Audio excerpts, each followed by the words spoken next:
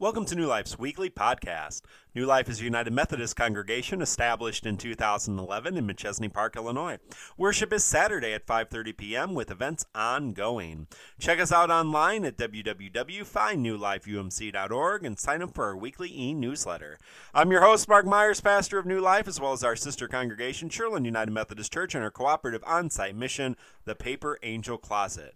Each soldier, but his tunic was without seam, woven from top to bottom. So they said to one another, "Let us not tear it, but let us cast lots for it, to see whose it shall be."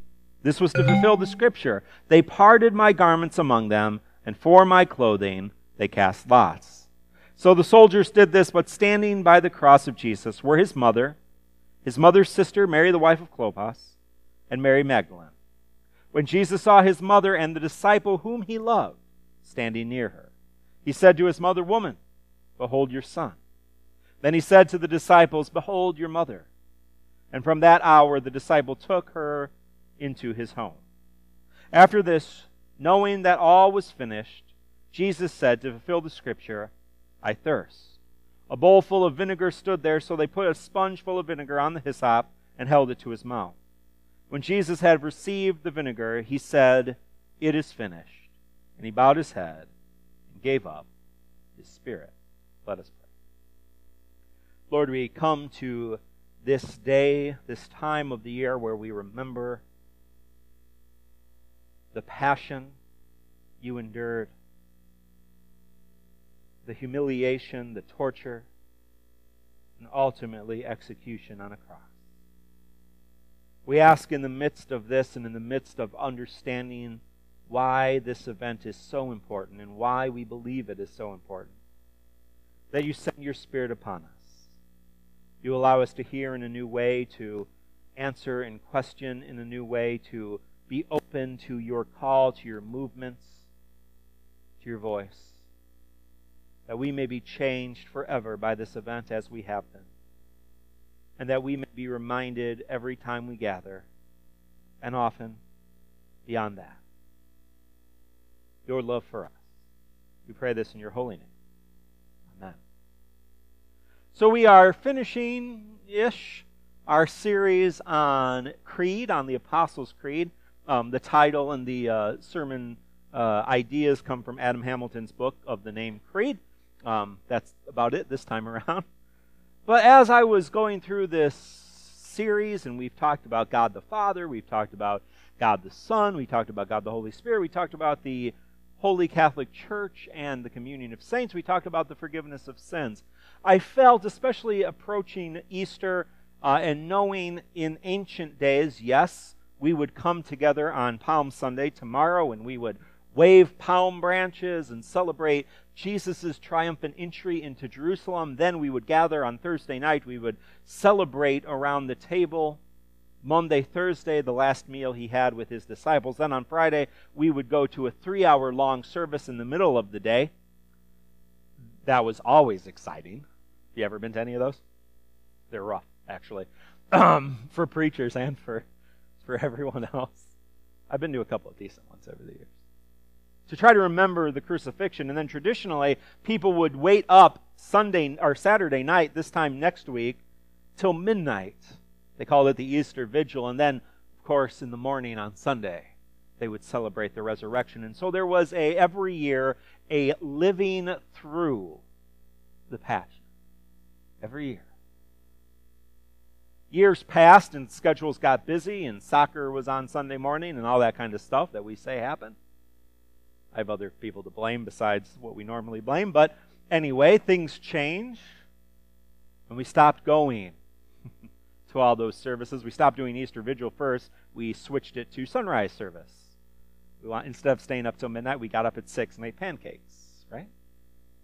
Okay, not too bad. Then we started doing ecumenical Monday, Thursday, Good Friday. Then we would merge them together, and then we just stopped doing them all together. For the most part, you can still find a few here and there. And so we come to church on Sunday and we celebrate the entrance into Jerusalem and we wave our palm branches. And then next Sunday we celebrate the empty tomb and the resurrection, and we forget. We forget about the crucifixion. So we talked about it briefly when we talked about Jesus, but I thought maybe it took a little bit more, or it warranted a little bit more time to settle on.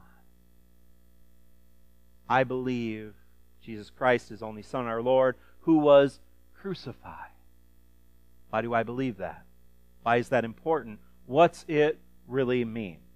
I want to start the conversation by toning it back a little bit. How do we prove love? What are some ways?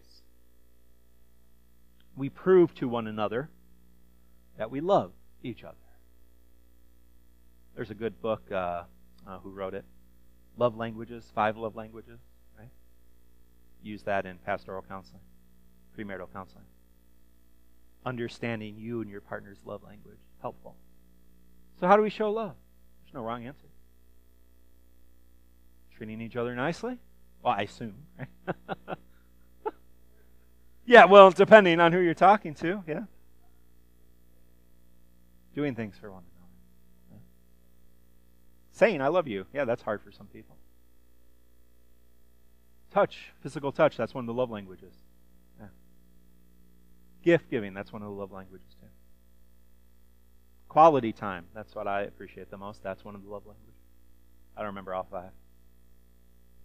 Affirmation, words of affirmation. Oh, man, we need that. Do you remember the 5th one? Like the dwarfs. Sneezy. Doc. I always forget one. Never remember all 7 of those buggers. There's lots of ways we show each other love. There's lots of ways we experience love. You know, we can say, I love you, and some of us can't even do that. But, you know, you can say, I love you. You know, we talked about forgiveness last week. I always tell, you know, Alex and Anthony, you can say, I'm sorry, but my hope is that you don't do it again, right? That's how I'll really know. Not just by saying the words, but by trying better the next time. By trying not to make the same mistakes over and over and over again. And it's hard for little kids because they make the same mistakes over and over again. So our love is the same way. We show our love. We can say it, and that's important.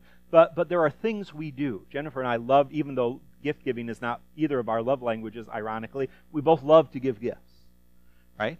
It gets harder and harder to do the less money you have and the more children you have, but we love to do that. Quality time is what I really love. Love spending time. Instead of buying our kids things, I'd rather, you know, do something fun. Rather go out, right? Instead of buying a gift that they're going to destroy or not play with or something else, I'd rather, you know, buy a zoo membership or, you know, go somewhere that's fun, make memories. So we say, and this isn't in the crucifixion yet, but we say, Jesus loves me. Right? That's a song that I sing to my children every night. Maybe you did the same thing. Maybe you do. Jesus loves me, this I know. For the Bible tells me. So that's what the song implies, that, well, the Bible says it, therefore I believe it, and that's good enough. But we believe God loves us. We believe God loves us. John chapter 15, verse 9. This is the kind of last moments before Jesus is crucified, before he's arrested. He's meeting with his disciples, and he's talking, and he's telling them just beautiful things. These chapters, John 14, 15, 16, 17, are just some of my favorite in the whole Bible. They're just this intimate, meaningful kind of sharing between Jesus and his disciples. And he says, as the Father has loved me, I too have loved you. Remain in my love. It's beautiful, isn't it? It's beautiful. How do you know, then, that God loves you? How do you know that God loves you? I mean, the Bible says it. The Bible says God is love. One of the letters of John says that. 1 John 4, verse 7, God is love. John 3:16, right? For God so loved the world that he gave his only begotten Son. Whosoever believes in him may not perish, but have eternal life. So the Bible says it.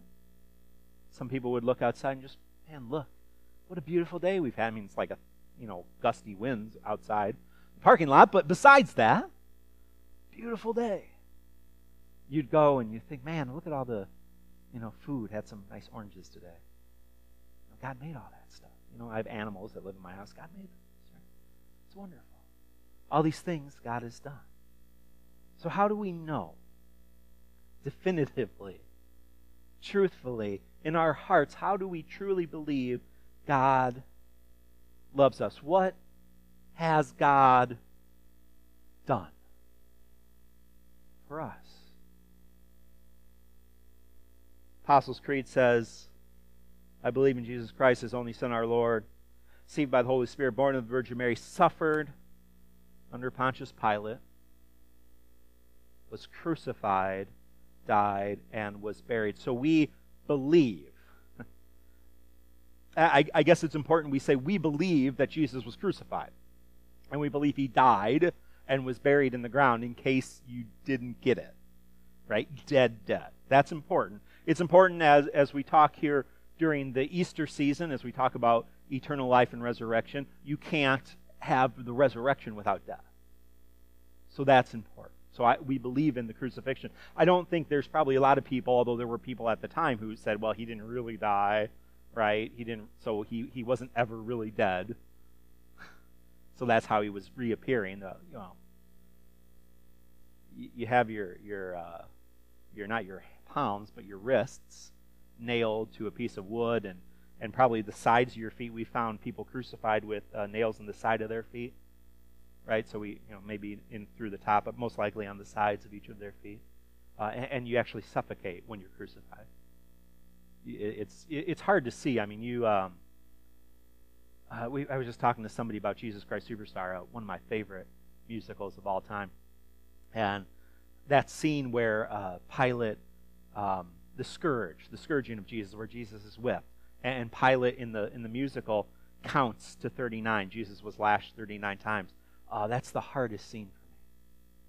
So hard. So because you kind of live it beat by beat. If you've ever seen Passion of the Christ, like Mel Gibson went way overboard to really get it across. Scourging, being whipped was really, really nasty. And so, like, you can see that, and you say, man, that was bad. And of course, the crown of thorns, and you can imagine that. But just looking at a cross, it's hard to see how painful that would have been, because you're just kind of hanging there. But if you've ever accidentally or been in a situation where you've suffocated, and you imagine that going on for hours, not only the pain of nails and the pain of the dry skin and the blood and all that kind of stuff, but actually suffocating. So we believe that happened, and then in case he didn't really die, they broke his legs and speared him in the side. So we believe He did suffer, He did die, He was buried. But what did that do? I think is the question. And I know some people are, well, it's just that's how we're saved. Jesus died, and so we're saved, and that's okay, right? But I know there's quite a few people in the world that want to know, okay, what's the metaphysical? How did that work? What was it about a cross? What was it about dying on a cross that really made it work? And that's what we call atonement theory. And I just want to go through a few. But I think it's relevant. As I'm driving around and doing things, I listen to podcasts. And some of the podcasts I listen to are Star Wars podcasts. And so I probably listened to 2 hours this week of people arguing, like smart, super smart, intelligent people, some more famous than others, but arguing over 2 words from a Star Wars cartoon that came out last week. The words were, "He is." I listened to 2 hours of debate over the impact that those 2 words had on the entire Star Wars universe. And the entire, everything we knew, right? So I know people are actually, whether we admit it or not, people actually want to know, okay, what is going on here? So we call that atonement theory. What was it about the cross that really made it so we were saved? What really happened? Well, there's a few of them. And they're theories because we don't quite know, right? There's no definitive way to know, but I think it's important to go over them. You hear a lot of the themes in the songs we sing. And that's why I also think it's important to go over, because you do hear the themes, atonement themes, especially in contemporary Christian music. These themes seem to come out, I think, time and time again. The first theme is sacrificial atonement. And I'm just going to go through them very briefly. You can look them up, study them more. All kinds of documents about them. But sacrificial atonement goes off of the law of Moses, which when someone sinned, you needed to make a sacrifice to get right by God. And once a year, on Yom Kippur, the Jewish holiday, they would make a sacrifice for all of the people, to forgive the sins of all the people, and they would do that on what kind of animal? Anybody know? Goat. The scapegoat. That's where we get the idea of scapegoat. Right? So they would send the scapegoat out to bear the sins of the people, and then the sins of the people would be forgiven. So we call Jesus the Lamb of God. And so Jesus is the perfect lamb, the perfect sacrifice for our sins. Now there are some problems with this. Why does God need a sacrifice? Why does God need a blood sacrifice? And we can go into all of that, but that's one theory, okay? And there's biblical evidence for all these theories. There's biblical support for all these theories. The next one is substitutionary atonement, and I think that's probably most popular in our music. The idea is that the wages of sin are death. Okay? If you look in the Bible, the wages of sin are death. Sin leads us to death. You see that theme time and time again. Jesus, therefore, substituted himself for us. He paid our ransom. We say that, right? Paid our ransom. He went to the cross for us so that we wouldn't have to die. Not true death, not the kind of death that we all physically die, right? But we would have new life. Substitution. Then there's subjective, although I like to call it moral influence theory. The idea is that Jesus lived this good life, did these things, and because how he lived and what he did, it just impacts us. And so subjectively speaking, we are changed because of what he did. Subjective. The final one is, at least the four big ones, the final one is Christus Victor, and probably my favorite. I like all of them for some different reasons, but Christus Victor is kind of the cosmological battle versus good and evil. That there are forces of good and forces of evil. Obviously, God is the ultimate force of good, and evil, there's various kind of definitions of what evil is and how evil came to be and all that kind of stuff. But in the forces of good, of course, Jesus and God and the Holy Spirit, and the forces of evil, all kinds of terrible things, sin and death, be included. And so Christus Victor says through the crucifixion, the resurrection, and ascension, Jesus defeated death. He was victorious over death, victorious over sin, and because of that, we all share in it. So it's kind of like the Death Star blows up right at the end of Star Wars. Right? It's the victory party. The Ewoks, that's a different one. The Ewoks are celebrating, and I've been watching a lot of Star Wars with the kids. Rogue One just came out on DVD. Blu-ray. So that's kind of some of the metaphysical what happened, or at least some idea. But I want to take us to the cross for a second. Each gospel, it's interesting, right? Each gospel records Jesus saying something different from the cross. He was there a few hours, so he could have said a whole lot, right? But there are 7 statements, the 7 last words of Jesus. And we don't know chronologically how they were said or anything else, but I want you to listen to these words. I want you to listen to these words. These are the words Jesus spoke from the cross, and we tend to think of the cross as this huge kind of thing. It probably was 5-6 feet tall at most. So Mary's sister, Mary Magdalene, there's a lot of Marys. Right, the three Marys, and then John, the disciple who Jesus loved. They were probably. Jesus was probably here, and they were here, right? So they were close, so they could hear him, right? People could hear him say these words. John 19 says, "Here is your mother." It's a beautiful, beautiful passage where Jesus sees his mother and. Remember 2,000 years ago, there's not Social Security, there's not welfare. Jesus' father, Joseph, wasn't a rich man. So most likely Jesus and his brothers and sisters were taking care of Mary in terms of her basic needs and housing and all that kind of stuff. I can't imagine Joseph left her with a lot of resources. And so even on the cross, as he is dying, suffering, he sees his mother, whom he certainly loved. And he basically does this thing where he says to John, one of the disciples, "This is your mother. Take care of her," basically, right? Love her like I've loved her. And we know how important Mary becomes and is. Luke chapter 23, we read, "Father, forgive them, for they know not what they are doing." People mocking Jesus, right? Soldiers fighting over his clothes, even the criminals on the cross, besides him, one of them at least, mocking him, making fun of him, the religious people putting him down. It's a nice, godly thing to do, right? And even on the cross, he realized, even in the midst of that sin, he realizes he needs to forgive them, and he does forgive them.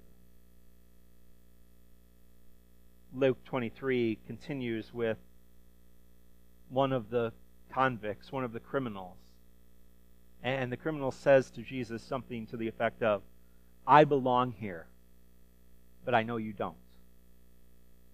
When you enter your kingdom, think of me." Right? It's beautiful. Beautiful.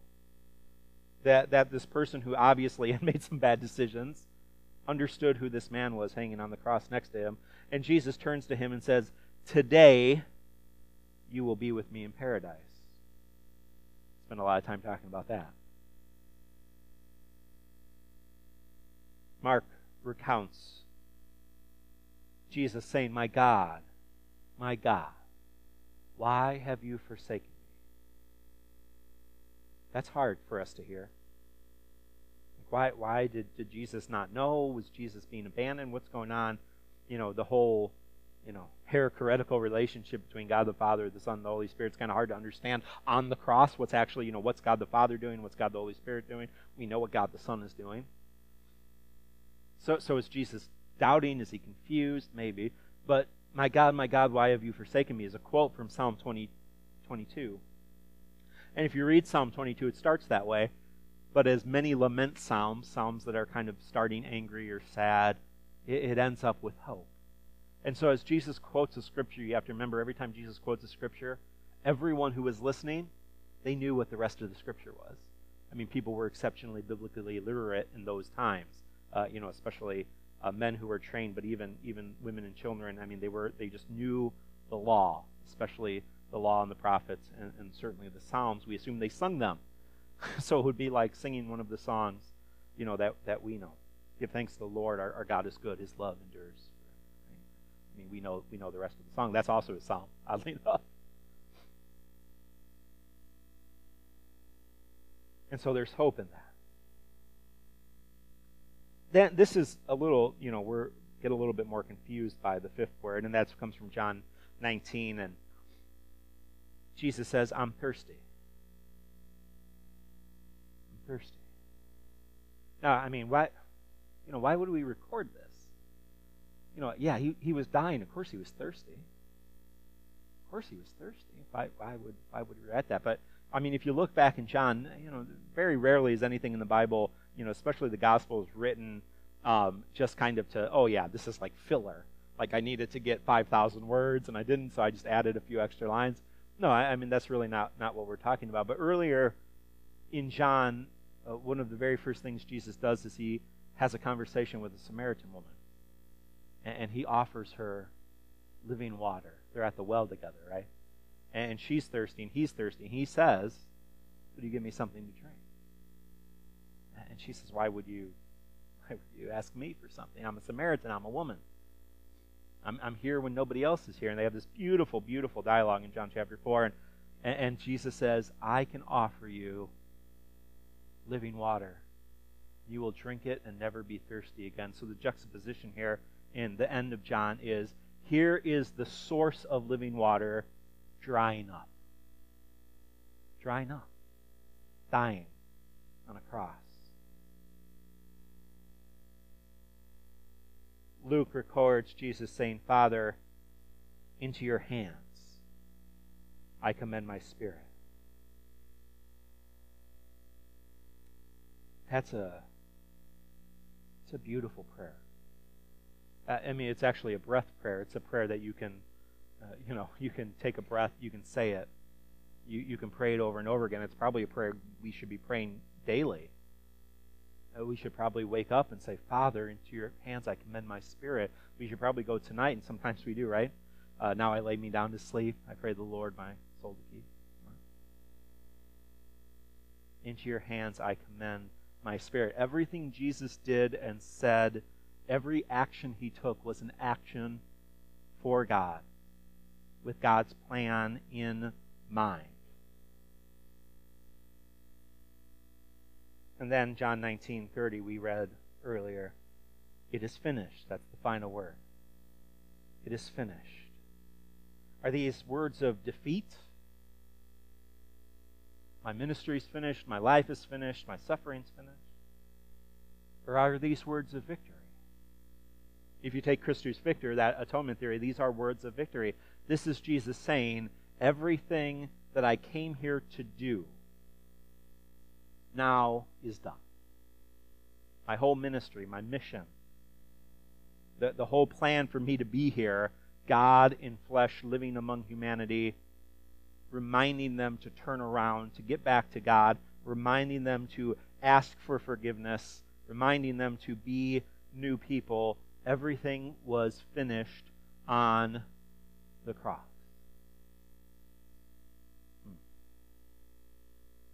In Greek, it's one word. One word. Just one kind of exclamation. So we can think of Jesus kind of saying it almost pathetically. Or we can read it as a shout of victory. Jesus letting the world know that what he had come here to do is done. So I see a lot of things in that. And I'm just going back to the question, how do we know God loves us? How do we know Jesus loves me? This I know, right? How do we know that? And yes, I'm reading the words and everything else and trying to tell you, and that all comes from the Bible, but how do we know? Well, if we read back to John 15, where, again, he's sharing just beautiful things with his friends. Jesus defines it like this. No one has greater love than to give one's life up for one's friends. And so, regardless of atonement theory, regardless of what was said, although I think those things help, I believe the crucifixion is important because this act showed us definitively that Jesus loved us, that Jesus loves us. Now, the victory and the salvation comes on Easter, but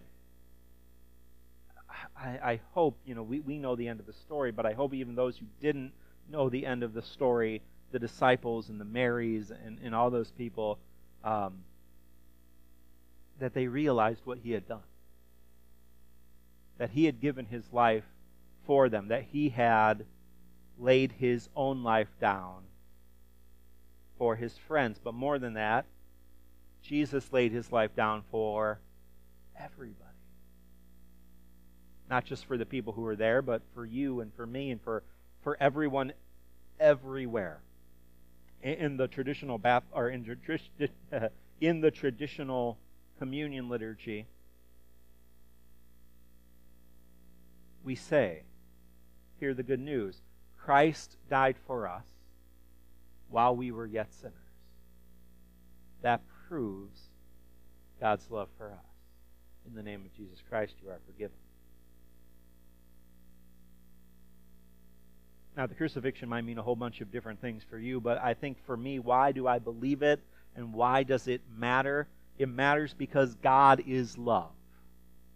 And it matters because Jesus loves you. He demonstrated that love by laying everything down on the cross, giving himself fully. It's the proof of his love. So I encourage you this week to approach the cross in your own way, offering yourself, willing, able, and realizing that when you do that, you will be saved. Saved by love, transformed in love, and called to love others until the whole world changes. Amen. Let us respond to that, and we're going to read the Apostles' Creed, so let's follow along. And we will read it tomorrow or next week, in another way. So I've enjoyed this look at these creedal, I believe, statements. I hope you have too. Let us read this together. I believe in God, the Father Almighty, creator of heaven and earth.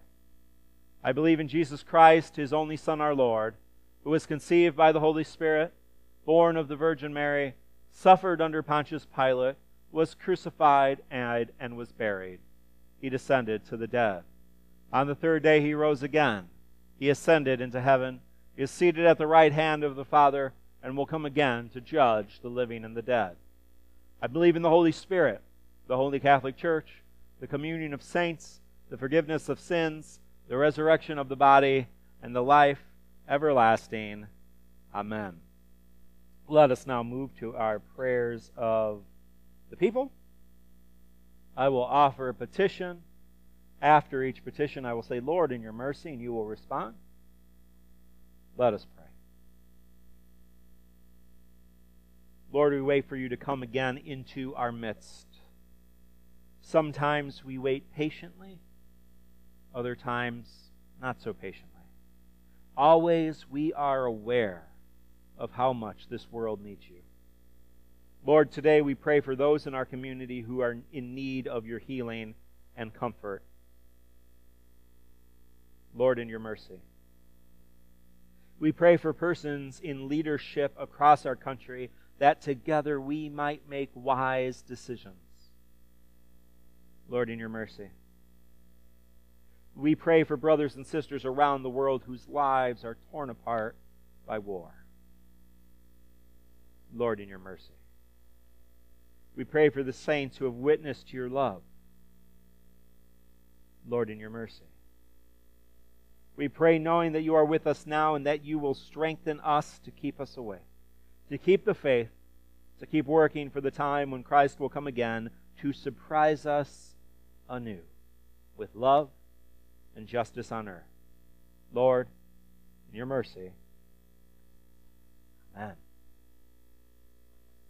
Let us now receive our tithes and offerings for the work of our church as we do. This has been a recording of New Life Ministry. Learn more about us at www.findnewlifeumc.org and connect with us through our newsletter, Facebook, or Twitter. If you like what you heard, like our podcast on iTunes or Google Play and share it with your friends. Also consider supporting our Paper Angel Closet, which provides toiletries and personal care items to homeless and at-risk youth, foster families and children, the families of those diagnosed with cancer, refugee families, and families in need in our community. You can donate online or drop off items at New Life UMC, 8301 Mitchell Road, Machesney Park, Illinois, 61115. Worship is every Saturday night at 5:30 p.m. Until next week, live knowing that you are a beloved child of God. Challenge yourself to share that love with all those you meet wherever you go. And realize that with the power of the Holy Spirit in Christ's body, the church, you can make a difference in your community and the world. Amen.